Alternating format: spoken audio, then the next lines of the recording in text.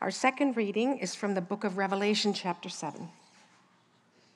After this I looked, and behold, a great multitude that no one could number, from every nation, from all tribes and peoples and languages, standing before the throne and before the Lamb, clothed in white robes, with palm branches in their hands, and crying out with a loud voice, "Salvation belongs to our God, who sits on the throne, and to the Lamb." And all the angels were standing around the throne and around the elders and the four living creatures, and they fell on their faces before the throne and worshiped God, saying, "Amen. Blessing and glory and wisdom and thanksgiving and honor and power and might be to our God forever and ever. Amen." Then one of the elders addressed me, saying, "Who are these clothed in white robes, and from where have they come?" I said to them, "Sir, you know." And he said to me, "These are the ones coming out of the great tribulation. They have washed their robes and made them white in the blood of the Lamb. Therefore, they are before the throne of God and serve him day and night in his temple. And he who sits on the throne will shelter them with his presence. They shall hunger no more, neither thirst any more. The sun shall not strike them, nor any scorching heat. For the Lamb in the midst of the throne will be their shepherd, and he will guide them to springs of living water. And God will wipe away every tear from their eyes." The word of the Lord. Good morning. My name is Dean Miller, and it's my privilege to be on the staff here and to have a chance to open up God's Word this morning. Let's go ahead and pray together before we do that. Dear God, we do come and enter into this season, the invitation from centuries of men, women, and children who have loved you, to ask you to advent into our lives, to break in a new way as you came and broke into the world. We are willing, as we see in the stories we will look at the next few weeks, for that to be disruptive, to be shocking, to have you have to look at us and say, "Fear not," and also to be comforted and encouraged. So we bring one another to you, know what each of us needs this morning as we look at this passage in Revelation, and so we ask for your help and guidance. In your name, amen. Amen. If you have a Bible and want to turn to Revelation 7, the passage you just heard read, this morning in particular, it would be good to probably have a Bible open, a soft copy, hard copy, as we look at this passage. And I want you to think for a second about experiences or things in your life that take direct and earnest and thoughtful responses, questions and answers. Could be at work, could be with friends or family, could be with your kids. Think about those places where you are engaging in some sort of interaction that doesn't just take a flip response, but has more than one simple answer and takes your undivided attention. So as I was trying to think about this week, I thought about teaching my kids to drive. So raise your kids if you have taught your kids to drive. Just a reminder, every Sunday we have healing prayer in the back for people who have. Okay, I've taught all three of our kids. My experience is in a marriage, usually there's like the one person who teaches to drive and the one who clearly doesn't. Right? And people are looking at each other, "What? Yeah, you know." And so I've taught all three of our kids to drive. They're good drivers, but that's an experience where it's immersive, right? You're sitting next to your child who's at the wheel, and there's questions and answers, and you're trying to explain what is really a vast experience, and you realize how vast it is when you try to teach somebody, right? Because there's things like turn lanes, turn signals, stop signs, four-way stops, merging and accelerating, right turns, left turns, right? That's just on their own. Then put other cars in the mix. And then if you've done it, you know that you're bringing not just the sort of direct knowledge, but your personal knowledge of like your neighborhood and your town, right? So you teach somebody driving, you begin to go, "Oh, here's a nuance at this corner. This is a busy corner." Like one in particular, this is a free tip. Any of you learned to drive? I was thinking this morning, like Hazel, Sammy, Sophia Oliver, she's here. People who are going to learn to drive, right? Like Caleb. So if you're driving from Tyson's Corner to Falls Church, right, towards Trader Joe's and Whole Foods, in 66. And you go, if you're here as a driver, you know, coming out of Tyson's, there's 3 lanes off that one road towards Marshall High School. Now, the rookie move is to think they're 3 lanes forever because people get off 495, right? And then suddenly that lane is gone, right? So all my kids we've taught that experience. Now they call it out. Oh, watch this dummy. He's going to come over and not remember there's a lane, right? But it's something, and in the midst of it, you're like, oh my gosh, this is thoughtful knowledge I need to impart to somebody that isn't just a quick, hey, watch out. You're trying to explain that lane lasts for 200 meters, then it's going to go away. And if somebody doesn't know that, they're going to jump you and you're going to have to swerve and not get in an accident. Thoughtful responses to important things. This fall, we've been in a series looking at what it means to become the people of God, and we're in our last 2 weeks of that series, this Sunday and next Sunday. We've heard from Paul and Peter and Matthew and Mark and Luke and now John for the second time, the Apostle John. John, who we spent a lot of time with this summer as we looked at his epistles. We know that he was probably the youngest disciple to follow Jesus in the Gospels. We know by now, when we get Revelation, it's similar to when the letters of John were written. It's probably late 80s, early 90s AD. He's been in Ephesus ministering and serving as sort of a new bishop role for him. But he's done something to anger the emperor. We believe the emperor was Domitian at that time, and Domitian has exiled him to an island called Patmos, which is a couple hours boat ride from Turkey, or Asia Minor then.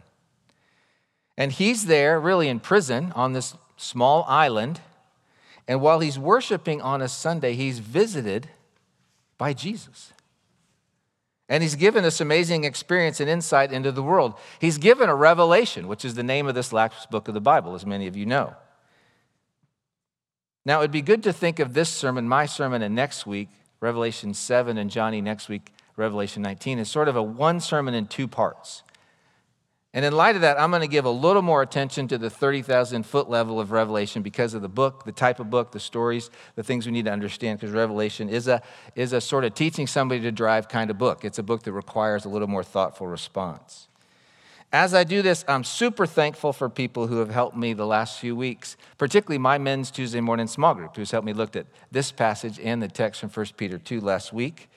But then also any number of commentaries and scholars, the men and women who've gone before us to hand down to us what it means to understand this super important book of the Bible.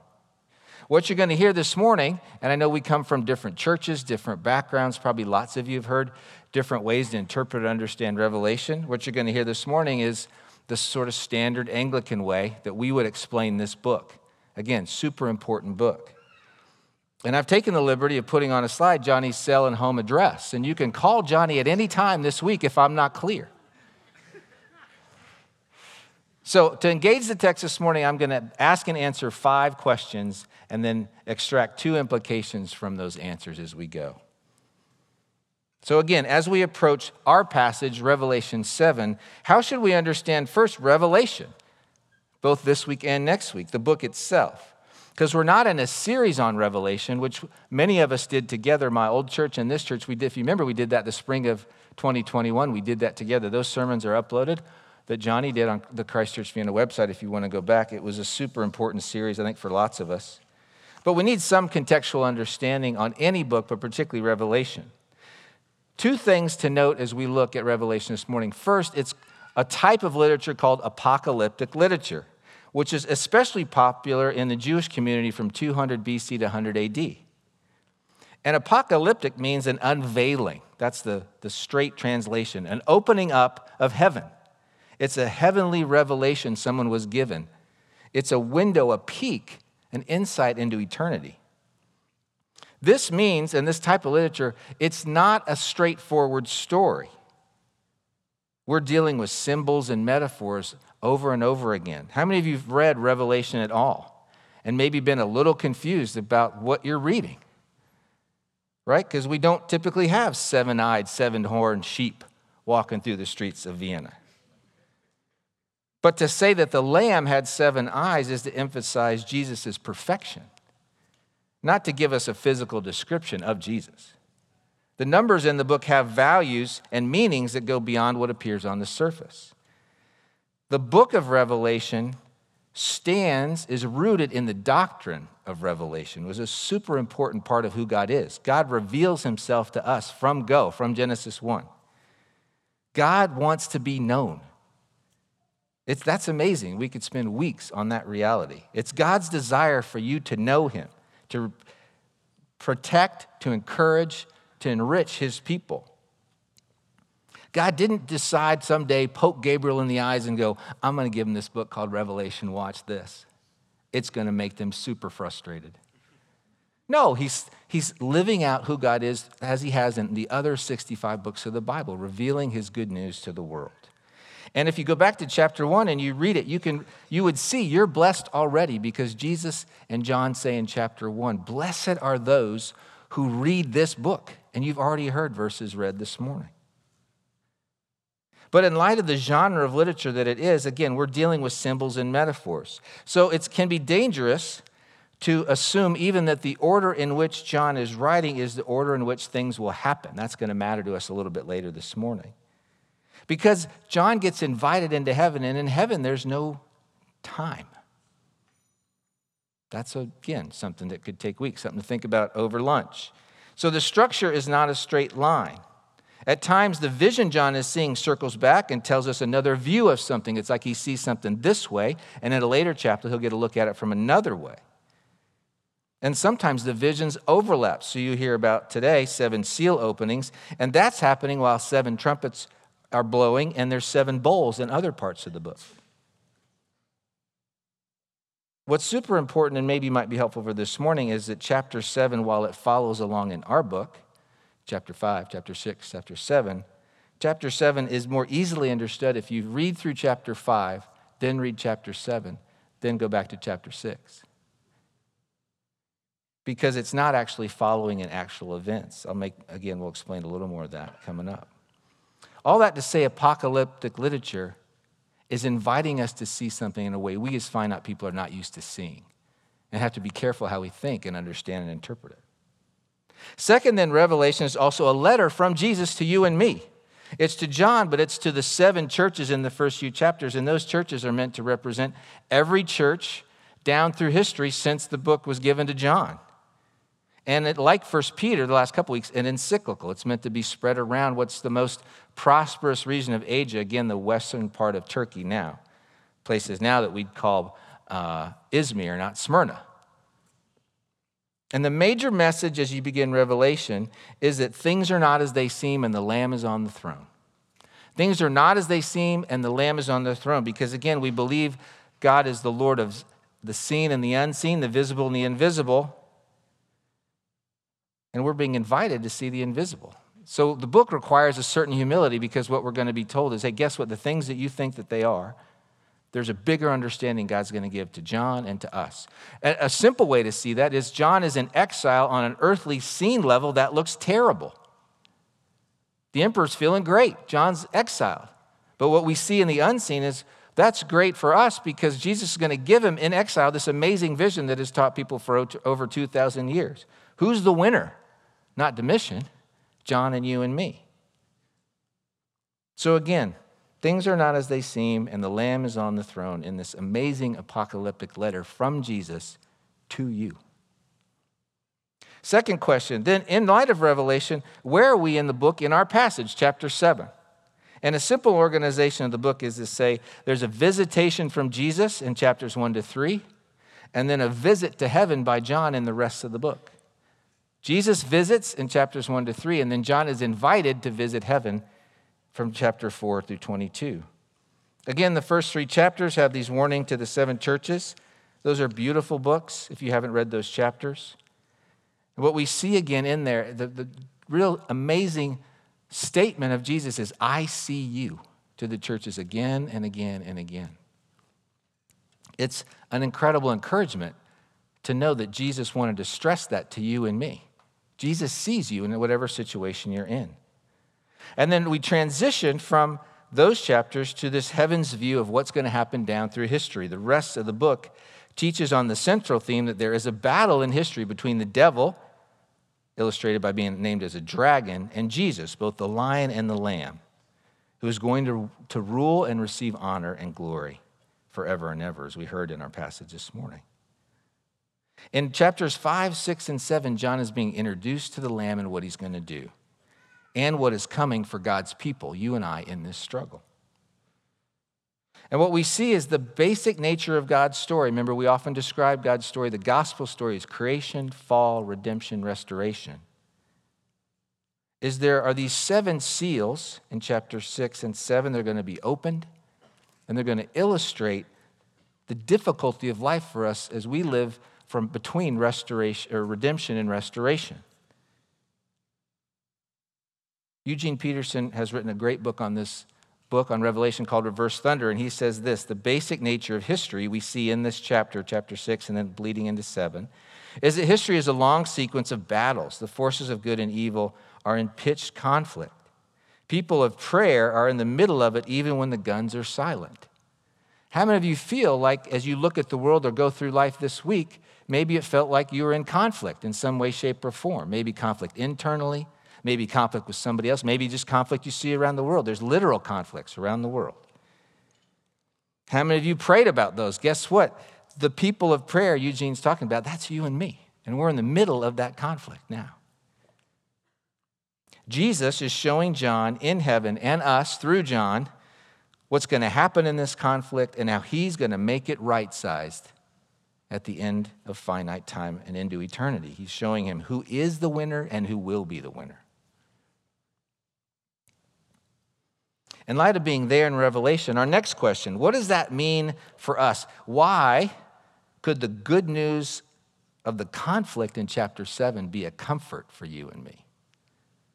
I don't really love conflict. How can chapter 7 be a comfort as now I'm told in chapter 6 there's this conflict you and I are going to live in? One of the men we used, the commentaries we used a lot a few years ago, was by a man named Darrell Johnson. Darrell has a great description of this part of Revelation chapter 7. He says the two-scene vision, if you read all of chapter 7, you'd see the first 8 verses describe a vision of people being sealed in Jesus. The two-scene vision of Revelation 7 is the most comforting of all the visions recorded in the last book of the Bible, the entire book of Revelation. It creates a state of this is well-being and fortifying for courageous action. That is the classic definition of what comforting does. I don't know if you knew that comforting had 2 definitions. Creates a state of well-being and fortifies you for courageous action. When I think of the word comfort, I think of Cracker Barrel and comfort food. And I do not picture Cracker Barrel preparing me, fortifying me for courageous action. I picture it fortifying me for a really courageous nap.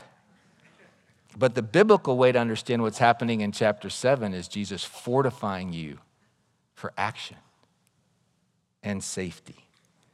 These 2 scenes, verses 1 to 8 and then 9 to 7 in chapter 7, describe what it looks like for us to be the disciples of Jesus in the world. The first scene, verses 1 to 8, take place before you and I are disciples. They take place and are describing what it means to be brought to Jesus and give him your life and then again be sealed by the blood of Jesus. As we give our lives to Jesus, we're redeemed. Remember that R, creation, fall, redemption, restoration, and therefore ready for the conflict described in chapter 6. Again, I'd encourage you, if you want to know more about this, go home and read chapter 5, then chapter 7, and back to chapter 6. Makes way more sense. Because John's been pulled into heaven, he's seeing all these things happen, and he's trying to describe them in ways heaven sees them. But John's vision tells us you and I, when we give our lives to Jesus, are sealed. The second scene, the one you heard read, verses 9 to 17, takes place after the conflict. That's restoration. And after Jesus returns, when he restores the earth and makes all things new, and he shepherds his saints and wipes their tears. You heard it read, and we sang it, right? How long will we, Jesus, take us home? That's what's happening in verses 9 to 17. These before and after scenes are telling us that on the horizon behind us, we are sealed.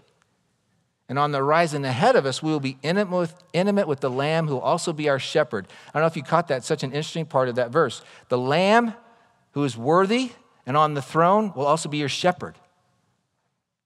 Of course, that's Jesus. Behind us, you've been sealed and safe because of the blood of Jesus. And ahead of you, you'll be sealed and safe and intimate with Jesus. But in between, we're living in a world of conflict.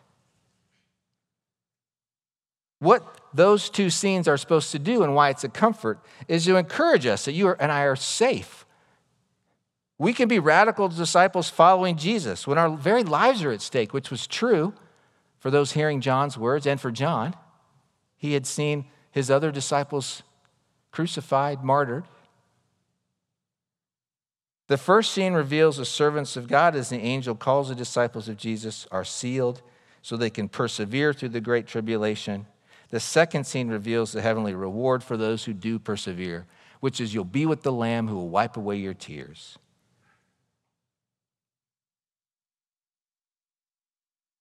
That last scene sounds great. I like the sound of that. But I hear in between there's this chapter 6, when seals are being opened and things are happening that are hard, and clearly the world is racing to chaos. When is that going to happen? When is the great tribulation? How many of you ever heard that word from Revelation before? When is this great tribulation? Again, creation, fall, redemption, restoration. What John is saying and Jesus is saying is the great tribulation is now. You and I are living during the time of great tribulation. You and I live between the R's, between the redemption and the restoration. Ever since Jesus advented into the world, it's a great passage for us to be doing on the first Sunday of Advent. Ever since Jesus advented into the world, this has been happening because the kingdom of heaven is coming and running up against the kingdoms of this earth, and that creates conflict. Jesus says, love your neighbor. Jesus says, love your enemy. Jesus says, love the Samaritan. Jesus says, only through me will you be saved. Jesus says you can't earn it by obeying. Jesus says you have to learn how to take up your cross. All these ways, break against the kingdoms of this world. It is the age you and I are presently living in. So in the Hebrew, it is on like Donkey Kong. You and I are in it right now. To be a follower of the Lamb is to live in a time of trouble. We are protected and sealed, but not from suffering or even martyrdom. It's a protection from being overwhelmed by the evil one and a protection of our loyalty and commitment. It's a sober but safe word and time that we are hearing about. This present age is a time of tribulation and a time when God protects and sustains and nourishes those of us who are his own, even if appearances seem otherwise, because things are not as they appear. There is more to this world than meets your eye and my eye. God's at work even when you and I can't see it, feel it, experience it. Jesus is on the throne even when you and I can't see it or feel it or experience it. Again, when did this start? As soon as Jesus came into the world. And it will end when he returns to restore the world. But the New Testament tells us it will intensify as we get closer to the final crisis. And for millennium, the church, faithful church, obedient church, loving church, has been trying to figure out when that is.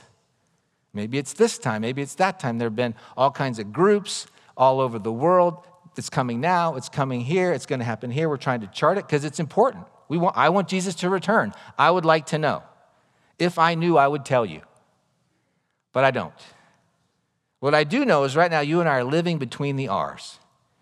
And we are sealed and safe and beckoned to obey and follow. Next question. What then, in light of all of that, does this passage have to teach us, Dean, about becoming the people of God in this in-between time? Who are we? Who am I? What should I know about myself from this passage and each other? Well, we've already said we're safe, we're sealed, we can expect to suffer. Jesus is dedicated to helping us persevere. We need not fear, our Lamb will be our shepherd. But I want to focus on one lovely characteristic of our new family, just one, and then again some implications. John experiences this posse, this new family of Jesus, two different ways in the text. Picture you're cresting a hill and you hear sounds, a loud set of people worshiping the Lamb. First it says he hears them, and he hears these 12 tribes of 12,000 of Dan, 12,000, not of Dan, but 12,000 of Judah and Reuben and Asher and Manasseh. They list these 12 tribes of Israel. These are symbolic numbers. It's not literally 144,000 people who will be there. But the first experience he has of them is hearing of them. He crests the hill, let's imagine, and then he sees this multitude. So what he heard was this 12 and 12 to 144, but now he sees them. And how many are there when he sees them? A multitude past counting. This is describing the same group of people. It's two scenes, two experiences of the same group. They're past counting. And this new, big, unexpected family of ours is from every nation, every language, every tribe, every tongue. Every. So you mean they speak Korean, Spanish, Japanese, Aramaic, Portuguese, Mandarin, and Cantonese, Japanese, Indonesian, Arabic, Hindi, Tagalog, French, even English? Yeah, that's what the text is saying. You mean they're from Russia, Ukraine, Korea, Colombia, Chile, Guatemala, Canada, Estonia, Serbia, Croatia, Israel, Gaza. We believe in early October there are at least 30,000 Christians in Gaza. Even in America? Even from America? Yes, it's exactly what John is saying. And seeing and hearing a multitude past counting from every tribe, tongue, and nation. Like we said last week from 1 Peter, no matter the very, very important human ethnicity you were given at birth, that you were birthed into, no matter the ethnicity you bring to Jesus, you and I are being formed into a new, heavenly, united in the cross, Jesus ethnicity, a new race of people. Kingdom of priests, as Peter said. And there are and will be more of us than we can count. More than you can count. This is from a scholar named Paul Spilsbury. The final tally of God's people will include individuals from every corner of the globe, not just people from ethnic Israel. Indeed, the great multitude from many nations may be understood as a fulfillment of God's promise to the patriarch Abraham. And you heard that in Genesis, right, when that was read this morning, when Claire read Genesis 12. I will bless you, and through you will bless all the nations. God has been on about building this multi-ethnic people into a new people for his name since the beginning. There were always ways to join Israel in the Old Testament. We know that we see people like Rahab and Ruth and Naaman and Uriah the Hittite. People who wanted to be in on God's story. Now, it's beyond what we can imagine.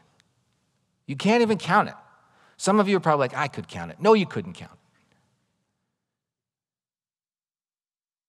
And some of this family, frankly, we'll probably find not only surprising, but maybe even disturbing.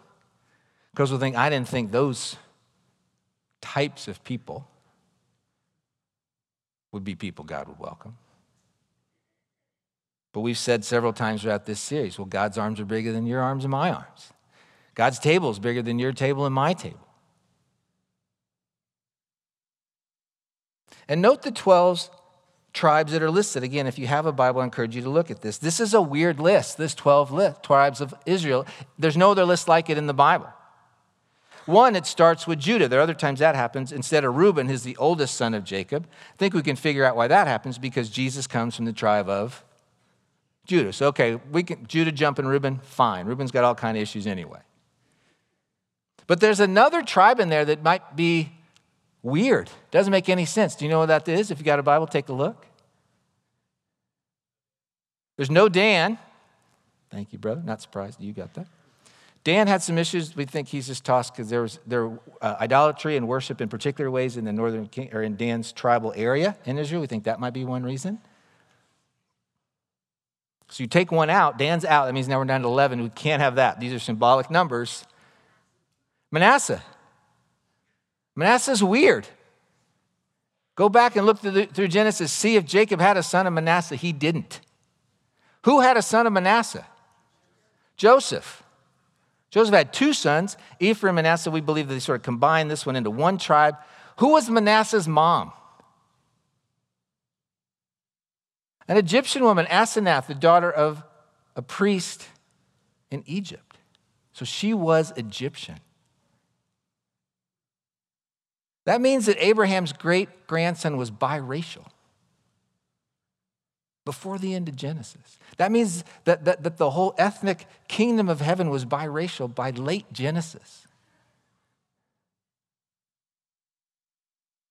So God has been about building a kingdom from his name that is not just Israel, that is not just your tribe, not just the people you want to make sure they're, not just what you speak, since the beginning. The point is the church of Jesus, purchased by the blood of the Lamb, made up of Jews and Gentiles, Israelis and Arabs and Koreans and Japanese and Canadians and Americans, is the new Israel. Now, this is not new news in the New Testament. James talks about it. Peter talks about it. We know Paul talks about it. People transformed by Jesus and who suddenly understand the fulfillment of the Old Testament begin to teach this for decades after Jesus' death, right up to the revelation to John. And Jesus makes sure that when John's invited into heaven, he looks and sees, look how big this is. There's even a tribe for the biracial son of a daughter of a priest of Egypt here.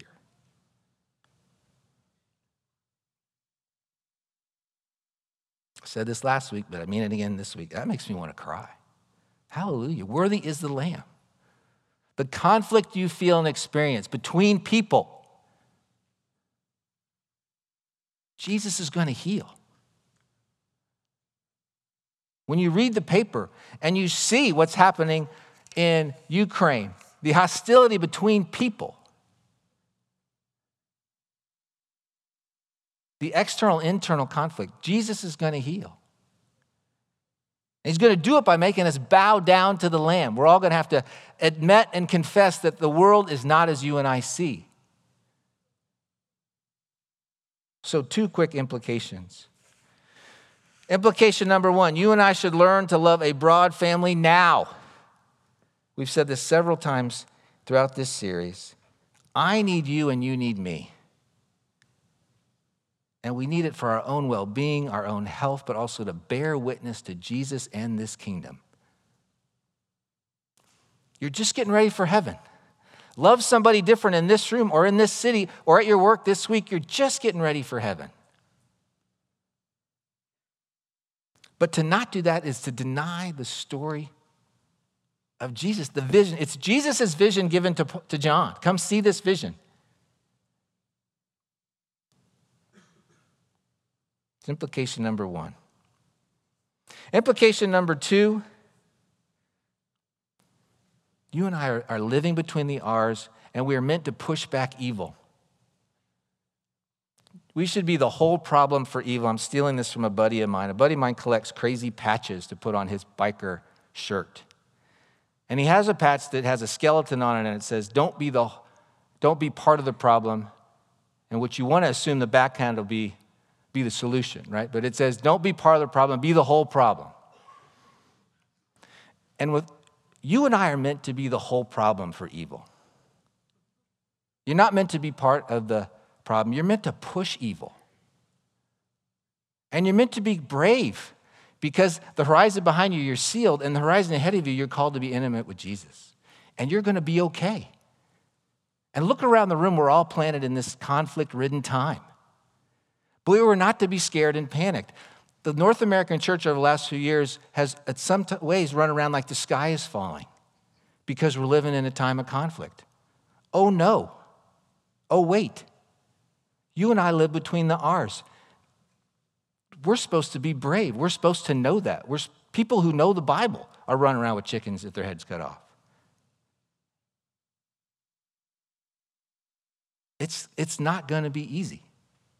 And what we should do at this church, from cradle to grave, so that none of us know a day apart from Jesus, is prepare you for the struggle together and let you know we're not alone, you're in it together. But guess what? There's things going to happen that are going to be hard. And we might suffer together. We might lose some power certain places that we have loved having power. We might need to repent.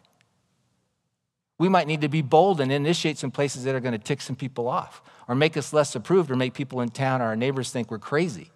Guess what? You're crazy. Amen. But the message to John for us is a comfort. And again, it's not supposed to make us ready for a courageous nap. It's supposed to make us ready for courageous action. I heard this great quote. This is from the theologian Bob Marley. That some of you know who Bob Marley is. Go look him up. It was given to a guy struggling by an Anglican priest. That's how I'm tying it all together. So somebody said to Bob Marley, why do you keep writing music? You've written music. The world is going awry. It's chaotic. And he said, I know there are people who get up every day who are dedicated to doing evil. And so why wouldn't I get up dedicated every day to do good? And if Bob Marley can say that, shouldn't you and I, children of the King, saved by the Lamb, entrusted with the most eternal news anyone could be entrusted with, shouldn't we get up every day to do good? To be the whole problem? Don't be part of the problem this week for evil. Be the whole frickin' problem. You are sealed and safe. That's good news. Let's pray.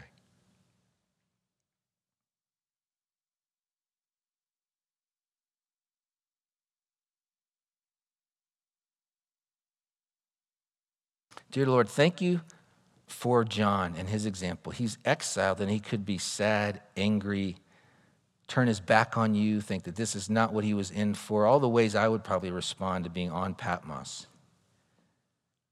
And instead, he's worshiping.